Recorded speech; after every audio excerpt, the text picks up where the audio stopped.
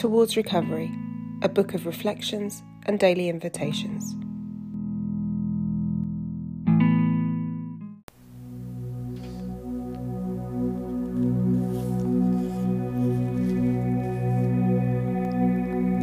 Day 16. Taking a new path.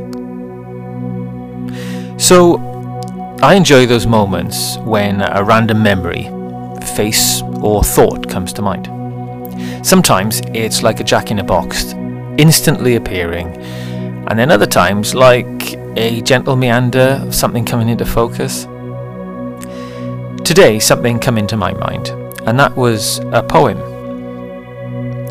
Many of you would be familiar with it, but our understanding of it and where we would position ourselves on the journey will constantly change.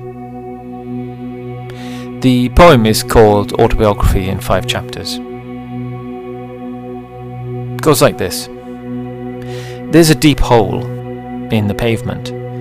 I fall into it and I'm lost. I'm hopeless. It isn't my fault, and it takes forever to find a way out. I walk down the same street. There's a deep hole in the pavement. I pretend I don't see it. I fall in again. I can't believe I'm in the same place. But it isn't my fault. It still takes me a long time to get out. I walk down the same street. There's a deep hole in the pavement. I see it there. I still fall in. It's a habit. But my eyes are open. I know where I am. It's my fault. I get out immediately. I walk down the same street. There's a deep hole in the pavement. I walk around it. I walk down another street.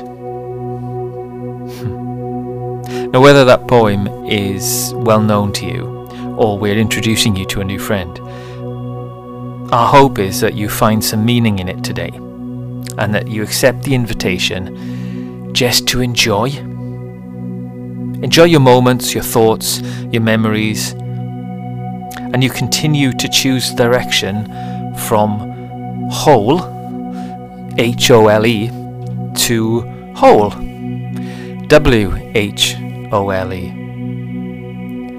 Excuse me for spelling them out, but they sound exactly the same when I say them. You have a good day.